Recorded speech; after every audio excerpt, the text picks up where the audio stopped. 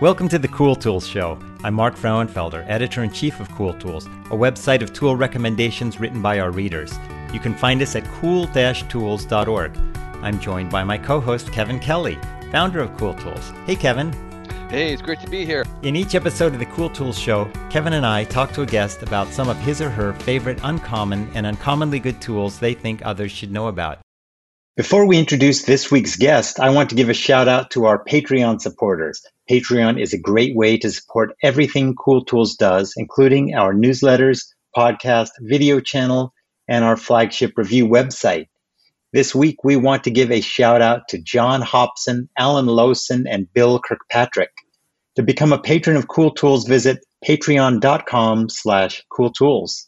Our guest this week is Gioia Palmieri. Gioia was born in Boston in 1967. She's the co-editor and publisher of Mineshaft, a small art, comics, and literary mag that was started in 1999. Gioia lives in Durham, North Carolina with her daughter Irina and Mineshaft partner Everett Rand. She's currently working on a novel. Hey Gioia, how are you? I'm doing well. Thanks a lot for having me on the show. Oh, it's a real pleasure to have you. We're so delighted to hear what you have recommended for us. Great. It's good, yeah. And so after we're done talking about this stuff, we'll talk about Mineshaft, which I have a lot of questions about. It's so cool. But let's start with your first pick, which is called Gamine. Yeah, Gamine. I'm not doing good on pronouncing things right. Okay, Gamine. Okay, tell us about it. Well, Gamine it's a great, it's workwear for women. And I found it, searching around a while, like I think about 6 years ago. My garden pants had just totally given out, and I couldn't. They weren't making them anymore. So I looked around the internet and I found these. It was kind of a new company. I guess it started in 2014. It's run by a woman who's a gardener. And they make the most fantastic. I know it's for women, but men can use it for gifts, let me tell you. But they make fantastic pants, shirts, coveralls, hats. They work with a hat company out of Portland, Oregon, that makes all their hats in Portland. They're wonderful hats. They're like an intentionally small company that I really admire because they're kind of like Mineshaft. They just want to do what they want to do, and they want to keep it super high quality. And I really like their philosophy. They use like vintage. They search out and find vintage fabric. And so my garden pants are made from like vintage denim from North Carolina, printed at the when you say vintage, do you mean that it's like 20 years old and has like an old bolt left over from somewhere? Like old stock. Yeah. And they use like archival designs from, they work with this woman at Dickies, the Dickies, the old pants. And so I have these, like, I have another garden pants that was based off an old design from like women air flyers from World War II. I mean, they're just great stuff.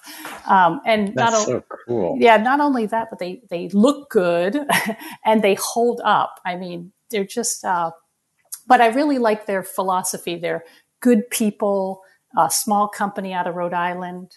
And like during the pandemic, they let their, a bunch of the customers, we supported their efforts to make gowns and masks for a hospital in New York. They're just good people and great products, but they're funny because, they just do what they want to do. And so they'll send out an email and say, we're doing our jeans, you got to pre-order, and they'll run out, and sometimes I ask them, hey, can't you do like another color? No, so I just really appreciate they're really focused on exactly what they do and doing it really well, so I admire the woman that runs it. So cool. And how are their prices? So you have work jeans or overalls. What would they run? Now, I would say most of their pants run over 100, like 125 to 150. Sometimes they have sales, but I'll tell you, you just need one pair and you can wear it and wear it, So I know people kind of raise their eyebrows on the price, but it's made in the US. Their materials made in the United States. They're small and their products are made to last, So you save up and you buy a shirt or a pair of pants every once in a while, but it's and are they kind of custom made? If they're that small, are you giving them measurements and they're making it, or do they have a selection and you're having to choose your size from it? Yeah, you have at first I was a little intimidated, because they have sizes and I was like, oh my gosh, but you just, Whitney is the service person and you just email her and you tell her your size. And if you get it wrong, they let you return it, and, wow. They're just, and so for a little bit, it took me some trial and error. I like my clothes a little bigger than maybe they, you give them the measurements and they want them to like fit you really. I like it a little bigger, so it took a little while, but it was completely worth it. And I kind of have a relationship with these guys. I'll email them and, say, well, I bought this and it fit this way. Would this fit? Okay. Yeah, sure. So it's just a fun to buy from them and fun to see what they have. I'm waiting for the summer. They hopefully will have their work shorts again, because I've kind of worn mine almost out. It's really hard to wear the stuff out. These coveralls are really cool looking. Oh boy. Now Everett got me that as a present, and I haven't worn them yet because I can't wear them outside. They're too nice, so I'm trying to. Yeah, they look great. They're so the cool. Fabric is just fantastic. I have a pair of pants also made from that same fabric. I think it's it's North Carolina mill, or some Southern mill. Let's see. So could you describe what they look like, Mark, since you say they look cool? In what way? Well, they are kind of this like blue on blue striping, and it's just like a jumpsuit. It looks like something that an Air Force pilot in World War I would wear or something. Yeah, or like a cool mechanic, Yeah. Yeah, like a mechanic. That's better. Yeah. I totally, it's hanging in my closet waiting for me to put it on, So that was a big, that was a fun splurge. And I also, though someone else makes their hats are so fun. Because, it's hard to find a hat made in the United States that you can actually afford, because though they're expensive, they almost run a couple $100, try to find a hat made in the United States, I mean, I'm a fan of the Tilly hats. Mm-hmm. I think they're made in the U.S. I'm not really sure though. Yeah. Well, some of the hats that used to be made in the U.S., you turn them over now and they're not made in. These guys make their hats right in Portland. So this is really. Tell us about your second cool tool. So my second one is it's kind of along the same lines. It's Rivendell Mountain Works. This is a company Everett kind of discovered looking around, trying to find like an old timey, from the 70s and 80s, kind of those old day packs, because the day packs have gotten so kind of fancy and stiff. And so he came upon this company, and we've been buying from them for probably 10 or 12 years. They're also another intentionally small, I think they call them like a micro cottage industry. They are made in Monroe, Washington, like little one or two people make each piece. It's made from extremely sturdy material, very affordable. What would affordable be? How much would it cost? Well, I can't remember. I haven't bought a day pack in a while, but their shoulder bags are run almost like around 90, from 65 to 100 or something dollars, but they last forever, and they're made right. They're just, I have two of their bags, plus I have their day pack. And I have a larger pack. They're just super comfortable, incredibly sturdy. I think they're just made to last a lifetime. I haven't had any kind of rips or anything in them, It looks like the packs are between $150 and $180. Right. Depending on the size. Yeah. And again, I mean, I think that's kind of reasonable for a pack that just lasts and lasts, but also you're supporting a small company that, has workers right here in the States, and they use local suppliers, they're really great company. And also they have personal service. You got any questions, you kind of want to maybe take a color and switch it out with another color they have. They'll do that for you, Okay. So tell us about your third cool tool. My third one is a favorite company of mine, Taiga. Have you ever heard of Taiga Works? It's in Canada, I think it's Vancouver. And it's a larger company. They make the stuff I buy, they make in Canada. They make they have a number of things. They're into like super outerwear and survival wear, different equipment, active wear. But what I really love about them is the products they are making in Canada. They're 100% merino wool shirts. They're fleece. They've got all kinds of fleece things like fleece blankets, fleece jackets, fleece vests. I think we have something of all of this. We've been buying from them probably for 12 years. Even my daughter can finally fit into the clothing. So she loves it. They're soft and comfortable.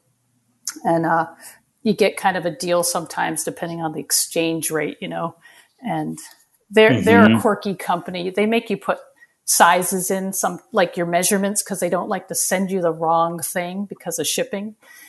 And so sometimes I get a call from them, and it's always the same woman. She does the service. She's really funny. She'll call me from British Columbia. She'll call me and she'll say, "Are you sure you want that size?" And I'll be like, "Yes, I want it big," and so we go back and forth and just really fun. Always the same person. The guy who runs it, I think has started it, is a German guy. And she always says how he's just really meticulous, and yet they're quirky too.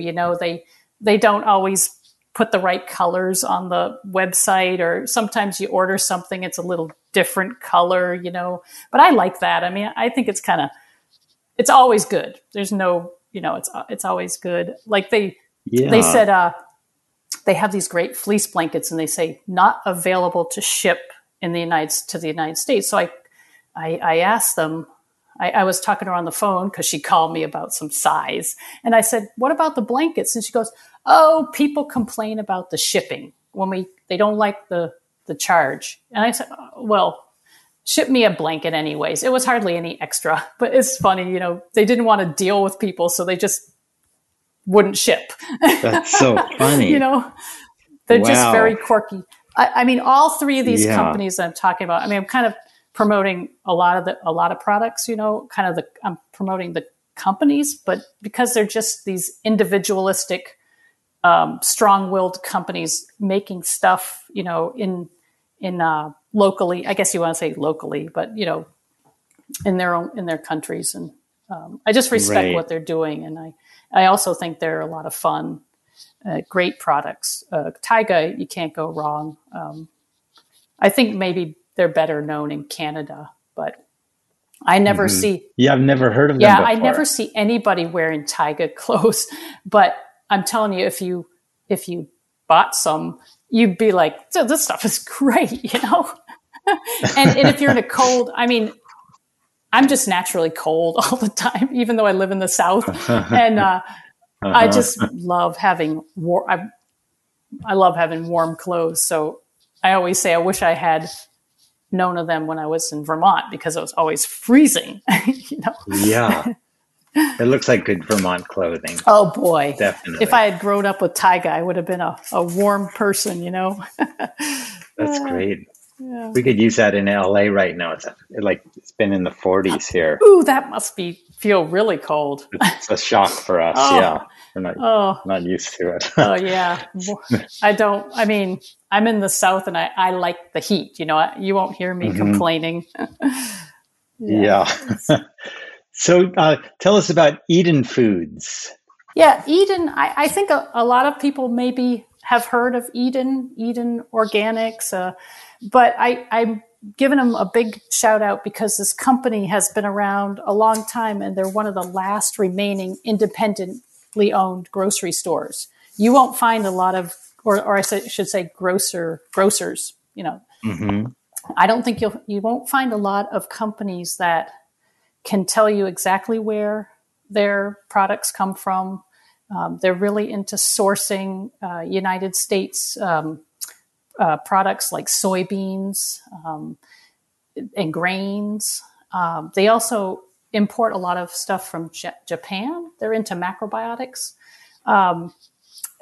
And my peeve these days is that they're getting cleared out of our co-ops because they are a little pricier than these kind of giant, suspicious, quote unquote, organic companies that are pushing in on the shelves. I'm sure you've noticed it if you shop that way. So during the pandemic, Eden wasn't available anymore in my co-ops. And also I wasn't even going to the store. So I was like, oh gosh, where am I going to get this stuff? So it occurred to me to go online, and they have this great website that I think you guys would have to pay sales tax in California, but because they don't have a warehouse, their warehouses, they have one in California and one in Michigan. And so we don't have to pay sales tax, and you get free shipping over like $65 or something. So all of a sudden I was like, oh, I hadn't seen such a great span of Eden products in years, you know, because they've just been wiped off the shelves. So they're alive and well. I want to let everybody know. And their website is fantastic. And you can get really great deals on bulk. So like if you have a friend you want to go in with, or you just you're like us and you like to get a case of olive oil and a case of tomatoes, you know, I mean. Stuff that lasts. Yeah, stuff that lasts. So during the pandemic, I mean, I stocked up I stocked up my shelves with grains. I still have way too much, you know, like millet and quinoa. But I was really surprised that the prices were really good.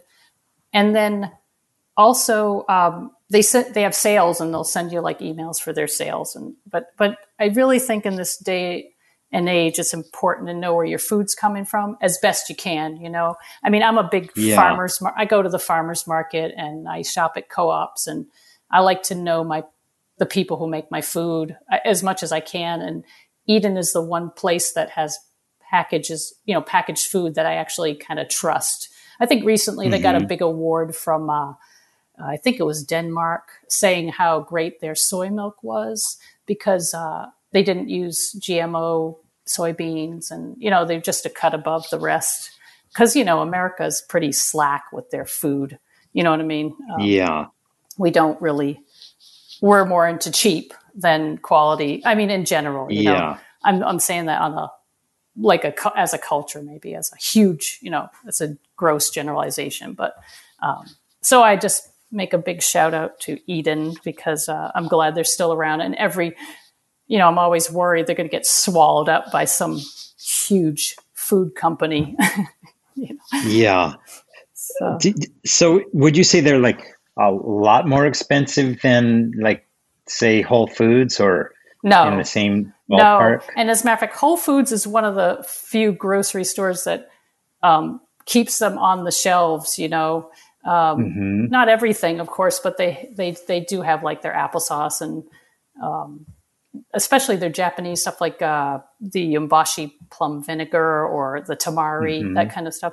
No, I think I spend a lot of money on my food, I guess. I wouldn't say I have a lot of money, but what I have, I spend most of it on food. So I'm used to, I expect to pay a little more for but I feel like you can get a good deal by getting the cases. You can get I think they give you a 12% off on cases, and, you know, you can save, but I don't know. People just like to spend as little as possible in the grocery store in general. So I'm sure for some people it would be expensive, and others it would just be normal price. Depends how you Yeah. shop.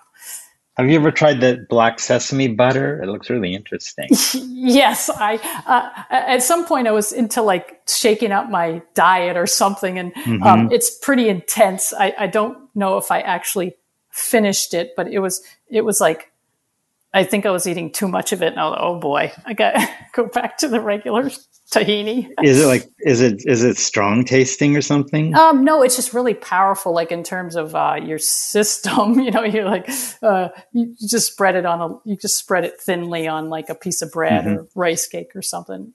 Yeah, it's very healthy. Black sesames are really good for you. It looks cool. Yeah, I love the way it looks. Yeah, it actually tastes really good. Yeah, I've tried most of their products, I think. Yeah, their olive oil and crushed tomatoes, all that. It's really good. And if you're into grains, they're really good. Super grains and excellent dried beans, and even canned beans. Yeah, that's a good one. Well, yeah. That's a good recommendation. Good. Thanks, Joya. Oh, you're welcome. And I like that you can order the stuff online too. Highly recommended. It's really cool. I'm definitely going to check that out. Yeah. Because I like to change up my diet, and I tend to just like reorder the same things over and over again. I'm the same way. The pandemic's helped me a little to shake out of that. But one thing I want to say about them is they are really great shippers. Like, we pack and ship a lot of magazines, and these guys, like, they pay attention to their shipping. I mean, it comes pristine, so you can order glass, because I was a little worried about that. I ordered a case of applesauce, and a case of olive oil, and everything came pristinely packed. I mean, no breakage or anything. That's great. Yeah. Cool. So you can have confidence, order up. That sounds great. Yeah. So, we have a few minutes left. I wanted to talk about your magazine. It's called Mineshaft.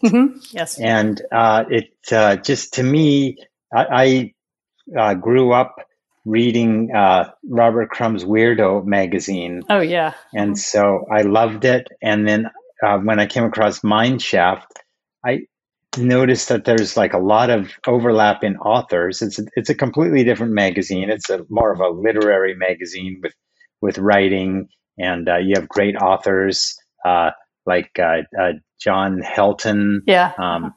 And then just the amazing artists that you have too, like not only Robert Crumb, but Drew Friedman, Mary Fleener. What gave you the idea to do and continue to do a print magazine in this era where that's like been like wiped out by online media? Yeah, I guess we're like dinosaurs, I think we of course we started before online was happening, and then we both, Everett and I, we love print. We love old books and we love old comics, and we didn't have any kind of impetus or interest in going online, so we just because we like what we do, I remember somebody reviewed us once and said, well, obviously, you go to their website and you can see that they do print, because we have like a vintage website. We can't even do a modern website, So I think we just love print material, and it's so much fun to produce something that's in print still. It's a battle. And even now, our printer's plate maker broke and they can't replace the technology. So they have to go out for now this number 40. They have to use a different vendor. It's like such a pain in the butt for them, and we're always, just insisting, no, we want to stay offset. But it's just been it's been a series of, just crazy stories of trying to stay in print, but it's worth it. It's fun, and it's great to have people get excited when they get something, in the mail. And so I think we like doing it.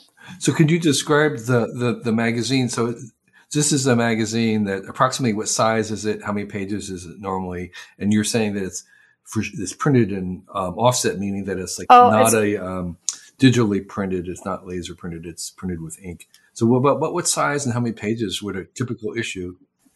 No, yeah, it's offset press, right? Yeah, it's 5.5 by 8, so it's like, half page. It's usually can be 48 to 60 pages. This issue coming up, number 40, is 60 pages, which we love because we have had a lot of kind of features we want to put in there. So sometimes our printers can't really handle printing more than 52 or 56 pages. So our printer's printing 60, which is, if that works, we'll probably keep that going for a little bit because we've had a lot of we've got some new contributors with some big features that we want to do. How often does it come out? Well, in the old days, it would come out 3 times a year. And then we've had different things, like when Irina was born, we managed to just get out 1 a year. And now we're kind of back up to almost 2 a year, because it's more involved right now. There's a lot more, Everett spends a lot more time laying out the magazine than he used to. We used to just cut and paste at the last minute. We were laughing about, we didn't even have air conditioning when we first moved here. And he'd be like sweating and trying not to drip on the pages while he was gluing them up, And do you still do it that way? Do you still do paste-up boards? No, we had to go to InDesign. First we went to like PageMaker, and then our old printer was very kind and gave me a copy of InDesign. And now we actually, we bought InDesign. He insisted we couldn't do, the person that took the paste up people went out of business. And so they made us go. Finally, we went to InDesign, which is fine. We're pretty good at InDesign right now. And then we send it over in a PDF, and that's how it's done now, and then printed on offset press. And I mean, the artists you get, like Drew Friedman and Crumb, Art Spiegelman, these are people who are like in super high demand. And I don't imagine you have like a huge editorial budget. No. They are contributing because they love Mineshaft, obviously. Yeah, I mean, we're really grateful to them, and they kind of, I guess they like being together. They get excited about that, and also Everett really has this talent of bringing people together. He just is really good at that. That's really his skill. As an editor, he just seems to attract people, and he also does a really good job printing people's work. And I think then they're happy about that, because he's really attention to detail, and it's not digitalized, and I think it's fun for them to, and gratifying to see their work like clear in print. You know what I mean? In high quality. Right. Yeah. Do you give them assignments, or is it kind of like this? They have total freedom to kind of produce whatever they want that issue? Our regular contributors, like Robert Crumb or Drew, a lot of contributors, people just send in work, and with Robert Crumb, we love his work. We're completely psyched to print his stuff. He's doing the cover for the new issue coming up, and maybe it'll be a little controversial, but we're just totally excited to print it. That's not unusual, I have to say, because he did work for me, and we were running the Whole Earth, and he did covers for us. But there was a famous cover that the other editors on the magazine rebelled against. Oh, which one was that, Kevin? Oh, the one where we had the Nazi symbols, the swastikas, in the eyeballs of this. Oh no! It was about the atomic bomb, and there was kind of this person's freaking out, and their eyes are kind of bulging, coming out, and there was swastikas in their eyeballs, and it was like there were certain editors who just were offended by that. So it didn't even. Well, I think it eventually did run, but there was a kind of a controversy within behind the scenes, basically, and plus other ones that he's done that also were. I mean, he's made for that. That's his middle name, So. Yeah, exactly. Oh, yeah. He likes to speak his mind, and he's really he really stays with he's really current. He's always. We've got some, we actually have new work by him, long letters in the new issue. I mean, he's really active, and he's just been very generous with us, and he's a good guy. He and Everett correspond quite a bit, and I always love reading his letters. Right. And then I saw a book by Arkham that I didn't get because I was in a hurry, but I want to go back to it. He did a journal of his dreams. Mm-hmm. Yes. And you would think most people's dreams are they don't really translate well, I guess. I mean, they're kind of like, yeah, that's a strange dream. So what? But his actually were kind of like interesting to read. It was the first time I kind of was reading other people's dreams, wanting more rather than less. Yeah. Well, Everett early on took him up on, we've been printing his dreams for issues now. And they finally, we actually worked with the person that published the book and gave him some, and we kind of gave him some that he needed, or I can't. Cool. So yeah, Everett has always backed his dream. The dreams are fascinating, but they're in many issues of the magazine. Oh, okay. Well, wonderful. Yeah. I wish you great. Yeah, my daughter has that book and really likes it. Yeah. Okay. Yeah. He manages to make it completely fascinating, Yeah. Great. More power to you. So I wish you guys continued success in being the dinosaur. Thank you. May no asteroids hit you. And or the printer, Yeah, exactly. Right. Well, thank you so much. Yeah. We really. Yeah. Oh, thank you. I really enjoyed being on your show, and thanks for having me. Hey, everybody. It's your co-host, Mark, and I wanted to let you know that we have a lot more going on here in Cool Tools than just this podcast. We have our flagship website where we review a new tool every day. That's at cool-tools.org. We also have 4 different newsletters. We have this podcast. We have a YouTube channel where we review tools.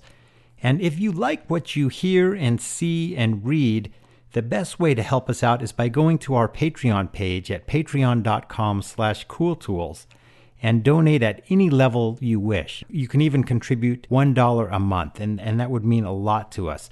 The money that you give us will go towards paying for our transcribing costs, editing videos, and editing the podcast. It goes towards paying contributors who write the reviews for us. It goes towards our equipment costs, our hosting costs, and it supports our very small company of 3 people. This week, I wanted to give a shout out to some of our Patreon supporters who have been giving us at least $2 a month. And if you give us $2 a month, we'll give you a shout out online. And this week, I would like to thank Michael Sakochia, Molly Starr, M. Velderman, Opposable Thumbs, Pamela Cooley, Patrick Weyer, Paul Hosey, Randy Fisher, Stuart Burroughs Brand, Synaptic Sam, Therese Schwartz, Tom Hawkins, Tom Markham, What Bear, Javier Pangolin, David Lang, Eric Byers, Sean Hartley, Stephen Powell, Greg Lichtscheit, John Hobson, Adam Bristol, Adam Naher, Anonymous, Bill Kempthorne, Bruce I. Niles, Chris Woodruff, C. Kolos, Daryl Flynn, Egg Fleegoff, Eric Hanschrau, Eric Hoover, Godfrey Saldana, Jay Skiles, John M. Larson, Jude Galligan, Kenneth Gilman, and Lucas Frank. Thank you very much for supporting the show, and we will see you next week.